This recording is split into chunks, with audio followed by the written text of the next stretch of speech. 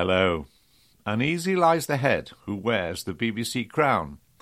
Richard Sharp, the chairman, will have the sword of Damocles hanging over his head for some while yet, as the man who was supposed to judge whether Mr. Sharp's appointment was conducted in the proper manner has had to recuse himself from the investigation because of a potential conflict of interest.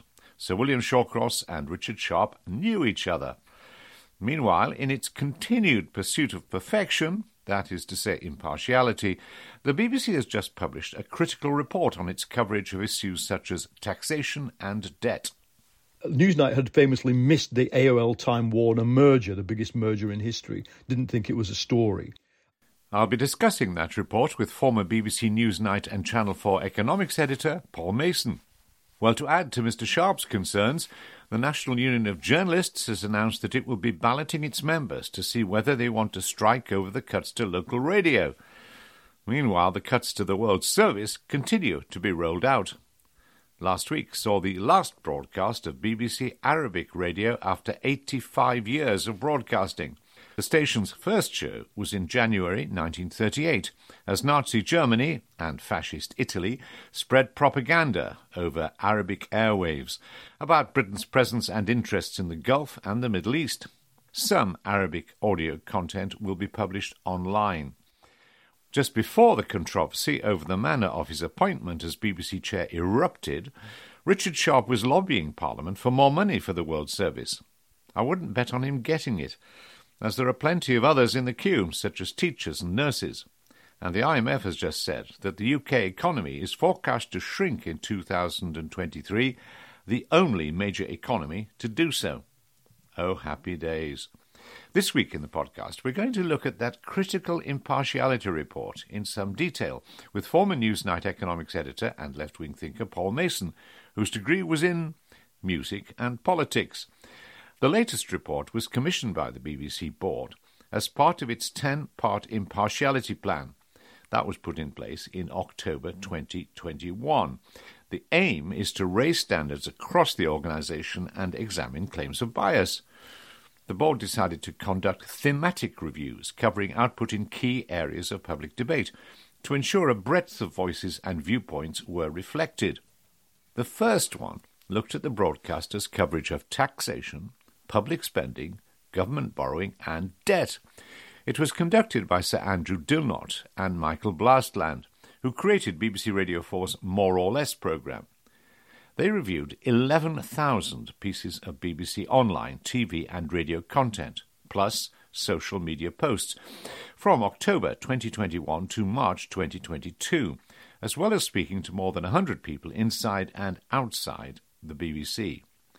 Well, the BBC's response to the review was, "We note that the reviewers found widespread appreciation for BBC coverage of tax, public spending, debt and borrowing, and they conclude that they did not find evidence of political bias in this output." However, they also concluded that significant interests and perspectives in these areas could be better served by BBC output, and the review as a whole provides clear indications for how we can improve editorial standards and audience impact as a result. Well, to unpack some of the findings, I'm delighted to be joined by the former economics editor of Newsnight, who's also the former economics editor at Channel 4 News, Paul Mason. First, Paul, that music and politics degree. How did that qualify you to become economics editor? I mean, I speak as one who did joint honours in English literature and philosophy at Liverpool. You did a degree in music and politics, so how have you ended up where you are? Well, yes, and even my music and politics degree was done at Sheffield on the condition that I didn't tell anybody that it existed, because I started off as a musician and I wanted to do something more interesting to me, so they let me do this dual degree. We didn't study any economics in the politics. So how did I end up there? Well, at the age of 30, I switched from music to being a journalist, and I, like many people, I talked my way in to business journalism at a place called Read Business Information, which was and still is, a 14-storey office block full of small magazines. I remember that my first job was on nuclear power and dam construction. And weren't you terrified about that? Because when I joined the BBC as an arts graduate, I was put on the money programme. I didn't understand Invisibles, whatever. I had to get sort of the equivalent of a sort of Ladybird book and read about it. Well, I'm numerate, and I hope intelligent enough to do what my first job was, which was sub-editing the tables of nuclear accidents every month. But that business journalism background, which I did for the best part of the 90s, was, I think, a pretty strong grounding in parts of economics. I remember being told when I was working for a construction magazine, look, don't worry about whether their share price has gone up or down. All they're worried about is the order book. So the order book and the skills shortage and the whole problem of things going wrong in construction, which is almost everything, was the operational obsession of the management. And so I came to the BBC understanding a lot of that, but I was a business correspondent to start with and moved to economics when Evan Davis and Stephanie Flanders had both moved on. But when you read this report, I mean, it does, to be honest, it does really ring a bell with me about the way in which we were, a lot of BBC journalists are unprepared. I mean, I remember going back 1,000 years when I was editor of Panorama, which I was delighted when I was appointed, and then I had a horrible moment when I realised nearly all the major issues, this is 79 and so on, that are coming up all relate to the economy. I don't understand much of this. I don't have a staff that understands much of this. We're ready to go and do a whole range of social issues, foreign affairs. We're underpowered, to put it politely, to deal with the main issues. Did you feel that when you went to Newsnight or to Channel 4 News? One of the reasons I was recruited at Newsnight, they didn't have a business correspondent before. So there was a big push under Jeff Randall in the early 2000s to remedy the BBC's underpoweredness in business. Because Newsnight had famously missed the AOL Time Warner merger, the biggest merger in history, didn't think it was a story. And so, having remedied that, we then got to the point of the 2008 global financial crisis. And what you had there, if I may say, was there were this Brahmin class of economics editors, both in Fleet Street and in broadcasting, who largely were quite content with economics as it was. And so people like Nouriel Roubini, who's an economics professor who had anticipated the crash, or even the historic work of somebody like Hyman Minsky, who's the economist who predicted many decades before the kind of Lehman Brothers crash, was seen by this Brahmin class of economists as pretty out there, pretty sort of heterodox, not really what you wanted to be talking about. So the crisis for me was an opportunity because me, with my heterodox background, my business background, but also my political background in Marxist economics, I was quite unshocked by what happened. I think what helped me succeed was bringing that heterodox view, and I did it from the right and the left. I brought really almost people who were regarded as semi-crazy from the right in to talk about what the heck do we do next. You see, what this reflects on my own experience is, first of all, we've talked about not a lot of producers having real self-confidence in this area. But then another view, and I remember Sir Robin Day, a long time past, articulating this to me, which I thought was entirely wrong, was that, look, our job is to reflect the political debate as it happens in Parliament.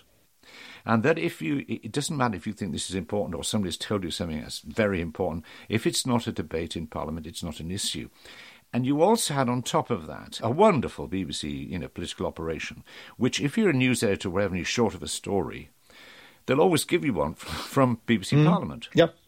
So the net result of that is the lack of confidence of producers themselves in this area, the dominance of Parliament and the dominance of the BBC parliamentary operation does mean that issues are seen in terms of the way in which they're debated at Westminster. Yeah. Now, when you get a Westminster consensus, there's no debate. Yeah, I think the authors of this report have got that right. And they've said sometimes you need to report economics as economics. But I would take issue with what they say as well, because the bigger problem of avoiding, as it were, confirmation bias, the bias towards the status quo and the accepted framing of things. The other problem is that we need to explain. And this is the other thing that Dilnot and Co. are pretty strong on. As a journalist, with probably 15 years in broadcasting, 6 years since then, if I walk down the street and somebody stops me and they say, "Oh, it's you, Paul Mason from Newsnight. You're brilliant." And I say, "Well, what story is it that which scoop were you, when I went to Gaza and stood, under a hail of, artillery fire, was it that?" And they always go, no, it's because you explain things. So the function of economics journalism is often and what the public values is simply that you explain it to them. It's not just this, though, is it? Because, I mean, there is a problem generally. I remember finding out, using the expression in my early days about a three-line whip, and finding the vast majority of the public hadn't the faintest idea what a three-line whip was. And then you began to wonder, oh, crikey, where do you start? What do you explain? And, of course, digital revolution has given us a range of possibilities of providing that information associated with news bulletins. And John Birt, whatever you think about him, was also intent on that. But on the other hand, for a lot of people, that can be very boring. And you have to be very committed to the ideas and have the talent, immense talent as a reporter and producer to make it interesting. Yeah, well, I would say that the economics is boring until your local pub shuts down, or until you lose your job, or until someone finds that they have the right to build a house at the bottom of the garden opposite you that you didn't know they had that right. In other words, politics does impinge on economics a lot, but economics it is part of people's lives once you can connect it to what their experience is. That's the first job. The next job is to say, but your experience as a wage earner and a house owner and somebody in a community is not necessarily the same as what economics actually tells us about. And the best example we have is, and it's referred to in this report, is debt. They say, look, there's an assumption that debt is bad. Because I look at my bank balance, can see it on the screen in front of me, actually, and I think, oh no, I've got an overdraft. Oh no, I've got a credit card debt.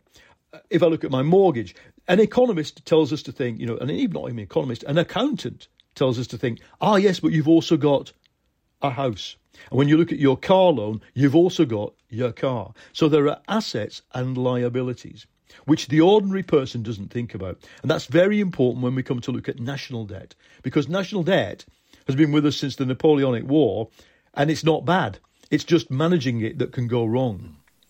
Now, granted that you very broadly share the analysis of this report, and of course the BBC, I suppose, will be relieved in thinking in short term, there's no political bias there. But what it does reveal is a deeply worrying inability to properly report on the major issues that face this country and to give a range of voices access to airtime. It seems to me central to that, therefore, doing that is to have producers and editors and reporters with self-confidence. And you only have self-confidence if you know what you're talking about. Yeah. So this is education. And okay, we could go back, we could say to schools and what's happening there and look at the people studying science and things like that. It's very depressing. But I wonder whether you're actually talking about a role of the broadcaster about educating its existing staff. In other words, a sort of, okay, you've been to university, well, you're joining another form of university.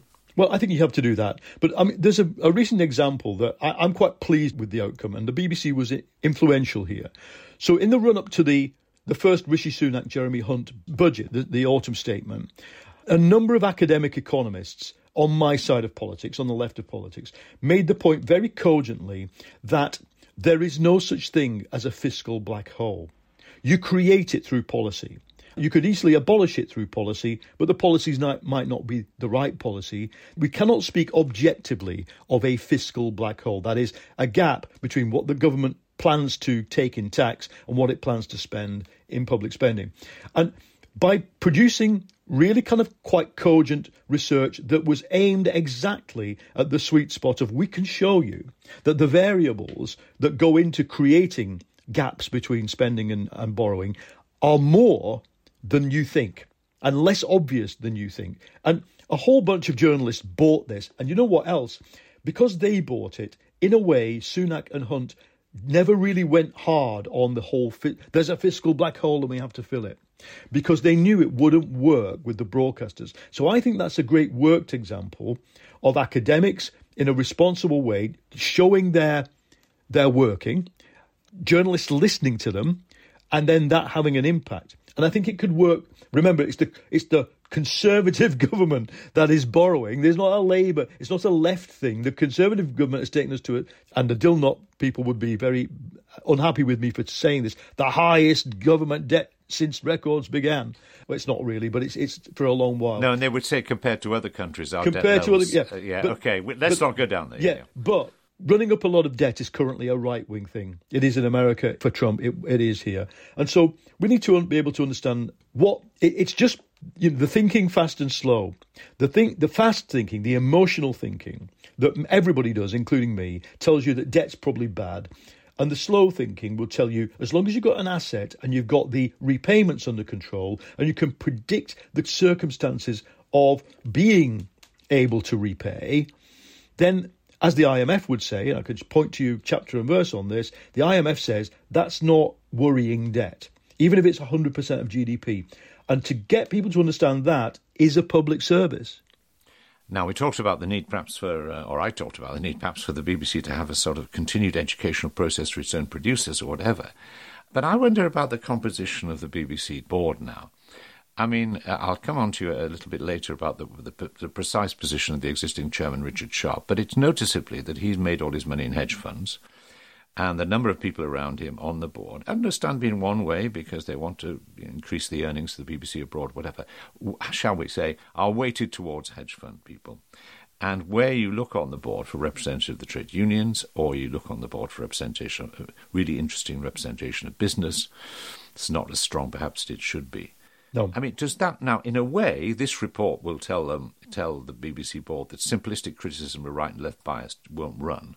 Yeah. But there's a larger issue, isn't it, which is that whether people who have a specific perspective on the economy are in positions of power and are not balanced by other views. Yes, and I have a bigger worry with the board. For me, any board is it's like this. It's the non-executive directors, and the chairman is a non-executive role. That's the only way, by staying away from operations, that you can exert proper fiduciary duty on behalf of the shareholder, which is, in this case, is the public. And what worries me is not that we've seen Richard Sharp informally intervene, but it's also been reported that Robbie Gibb, another Conservative appointee who was, let's face it, number 10 Downing Street's main PR man under Theresa May. Although it had worked for BBC Westminster, to be fair to him, yes. Well, he had, and he was my colleague. And like me, I'm left-wing, he's right-wing. We rein ourselves in. We don't bring our politics to the operations of BBC work. You bring the ideas, but you can't bring the biases. And what worries me is, for example, there's no left-wing version of Robbie Gibb. I'd gladly step up if anyone's listening, but probably there shouldn't be at all. I don't think that we should see board members interfere in operational decisions. That's the number one danger. And then, yes, it's what do they look like? It looks like a bunch of Tory hedge funders with a few liberal panjandrums thrown in. Well, now, with my years of working for the BBC, of course, I then have to say to you, well, remember Gavin Davis, hedge fund man, but actually long-term Labour supporter. His wife was, I think, a key figure, secretary for Gordon Brown. You had Greg Dyke, who was a former member of the Labour Party, contributed to it, and whatever. So what actually Labour did, some would say, is exactly what the Tories are doing. I think they set the pattern, unfortunately. I mean, I was a reporter on the BBC largely in the years when Blair Brownism was going wrong.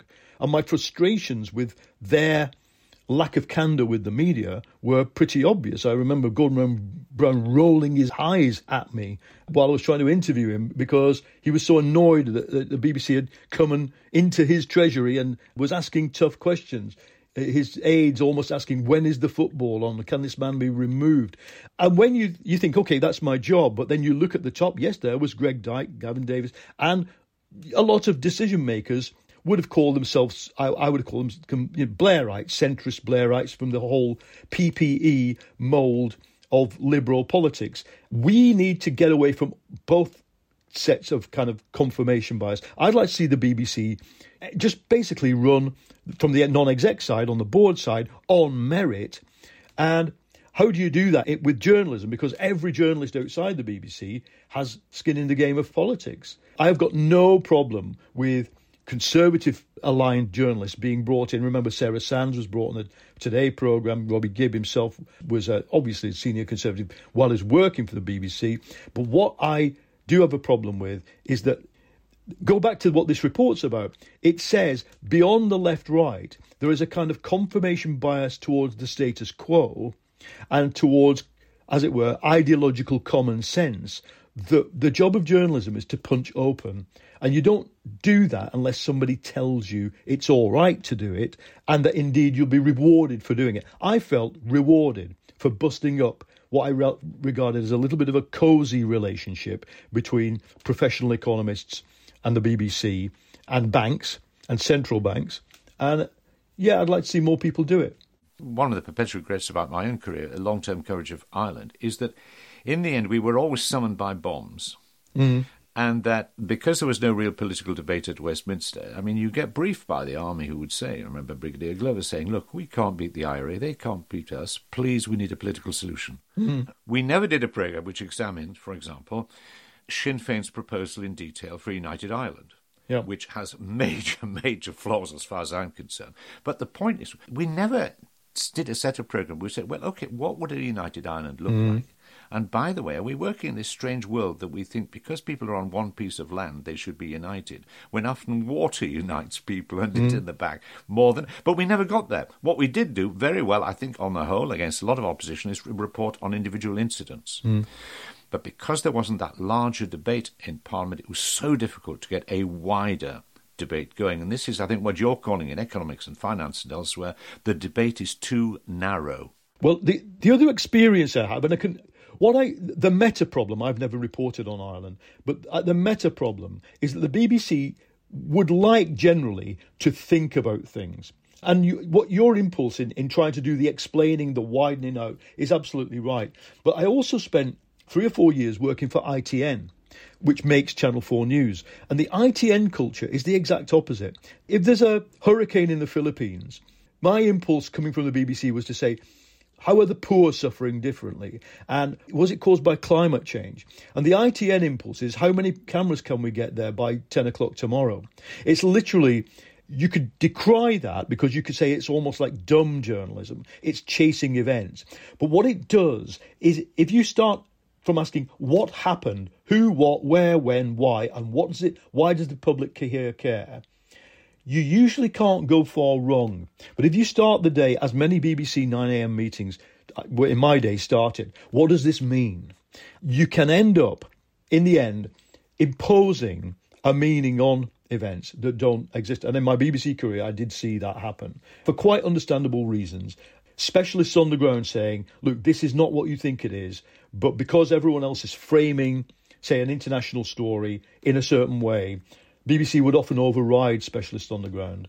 So it's swings and roundabouts. Both the ITN approach has its weaknesses and the kind of BBC sort of, I call it the PPE approach to journalism, also has its downside. Yeah, well, I mean, poor old public service broadcasting, because it gets a sort of criticism or examination others don't. But just before, last question I want to ask you about the chairman, but just before I get there, it's clear that public service broadcasting is on the retreat.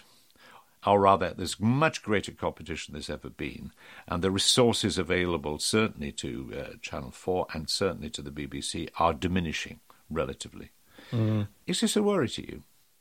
It does worry me that public service broadcasting the competition is sensationalist Fox News or CNN type broadcasting, and also now overtly politicised broadcasting like Talk TV and GB News. And I've been in the Talk TV studio. It is much better resourced than any equivalent BBC studio I've been in. But then beyond that, I went to a school to talk about my career and talk about politics, a very educated sixth formers, state school. Obviously not a single one of them watches news at all on radio or TV, but they don't even get their online news from the BBC. Their primary portal is Apple News. So, what are public service broadcasters doing to compete with that? That's the real challenge. And there's nothing we can do about that. We can do stuff about Talk TV and say, hey, this is not potentially a great idea that this has a license, certainly with GB News. But what you can't do anything about mass behaviour among teenagers, and so you've got to adapt to it. And adapting the public service principles means, first of all, stating what they are. Educate, inform, entertain, impartiality across a wide range. And that's one thing this report gets really correct for me, is to understand that the impartiality now is no longer between left and right in British politics. If you were to talk about Muslim finance, the specific forms of finance that Muslims can use given their religious beliefs. I can remember when that was first reported. It was reported as a kind of other. Wow, look at this, ooh, there's a Muslim finance, wow, do we want it? For the people who use it, it's normal. And that same is true of transgender and transgender rights, and the same is true of the fact that Scotland, is an increasingly separate polity, the fact that Wales will have a d'Hondt system after the next Senate election. This is the reality, and one has to be able to be impartial amid a 3D nodal network of beliefs, not a left-right XY diagram. And finally, the chairman of the BBC is still a vitally important role. Vitally important, particularly at this moment we're seeing World Service cuts, we're seeing a new media bill about to come in and whatever. In the light of the concerns raised about Richard Sharp, should he stay in the job? I'm prepared to wait for the report. Of course, now the person reporting has said that they know Richard Sharp too well to do it properly. Now, this is not an accident, is it? Because, I've seen, if you look at the Conservative Home website, a real effort to get Conservatives to apply for jobs, chairmen of museums and everything else. There's been a real push to get one of us in a particular job. Absolutely. But, OK, what's the wider problem? I'm prepared to wait for the report. If you said, I'm economics editor of Newsnight, I helped Boris Johnson get a loan of £800,000, you'd be out the door. One of my producers on Newsnight got, can I use the word bollocked? I hope so. Yes, absolutely. Got bollocked for having a birthday party in a hotel that had just opened, and all the staff went, and the manager of the hotel spent a lot of time fawning over them because some of them were, including me, famous. And it turned out that the drinks had been provided free. And that person got bollocked for that, and should have been. But you can't have a different standard for the chairman and the staff if the chairman is poking their nose into operational and policy matters. And Sharp has over the question of impartiality. And I think that the impartiality stuff is being used as a bit of a stick to beat certain outlets. Pressure is being put on, and we all know this. Look at Newsnight after the Prince Andrew scandal. Sorry, I don't understand that. Just tell me about the Prince Andrew scandal. What do you think Newsnight did after that? It's not the fact that I think there's a general view that Newsnight ought to be a little bit quieter and less out on a limb. I don't think it's producing as many scoops as it did. And people would say that's a function of, of resources. Yeah, that's always true, but who decides where the resources come from? You mentioned the World Service yourself. Someone has decided that the World Service should merge with the news channel to the detriment, I believe, of both. And that's a resource decision. But if you trace the resource decision back, as far as I am concerned, it ends up with Sharp, not the DG. It have to be Richard Sharp because it concerns a corporate matter, which is the BBC's relationship to the World Service. It's not just a matter for Tim Davie. So, look, this guy, the person who appointed him, whoever was the culture secretary at the time, probably told Sharp, you need to do X, Y and Z. Do it within the rules, but here's what you want. They're quite within their remit to do that. I think the solution to this is to depoliticise leadership of the BBC on the non-exec level. I'd rather have a bunch of people I'd never heard of and didn't know they were married to or had worked for key members of the kind of, financial and political elite. Me and you might be out of a job in terms of talking about the political problems of steering this huge organisation, which, after all, 9 out of 10 times that it gets into reputational trouble is because of what its news and current affairs output does. Its drama is pretty safe. It's pretty good. It's pretty safe.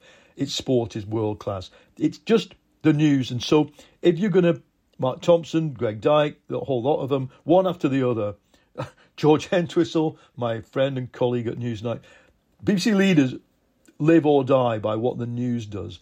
And so you've got to maintain, what is it? The sheen, the sort of, the aura of absolute patrician impartiality. And I'm sure that Richard Sharp's a good guy. I've never met him. But he wouldn't be the first good person to be dragged into the mire by Boris Johnson. Let's face it here. It wasn't Richard Sharp who asked for someone to guarantee a loan for 800. I mean, guarantee a loan for £800,000 personally.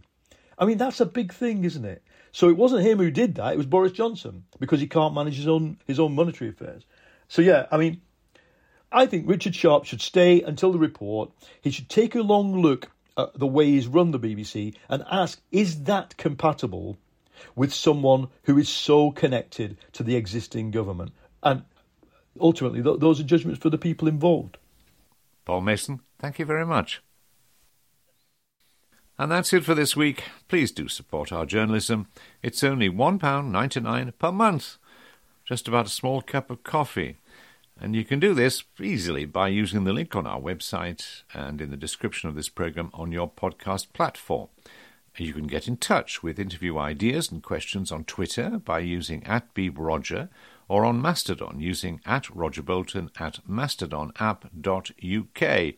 Or you can send an email to roger@rogerboltonsbeebwatch.com. The podcast was indeed presented by me, Roger Bolton, and it was produced by Kate Dixon. The sound was by Clifton Bank Studios, and special thanks to Quinn Genty. It was a good egg production. Until next week, goodbye.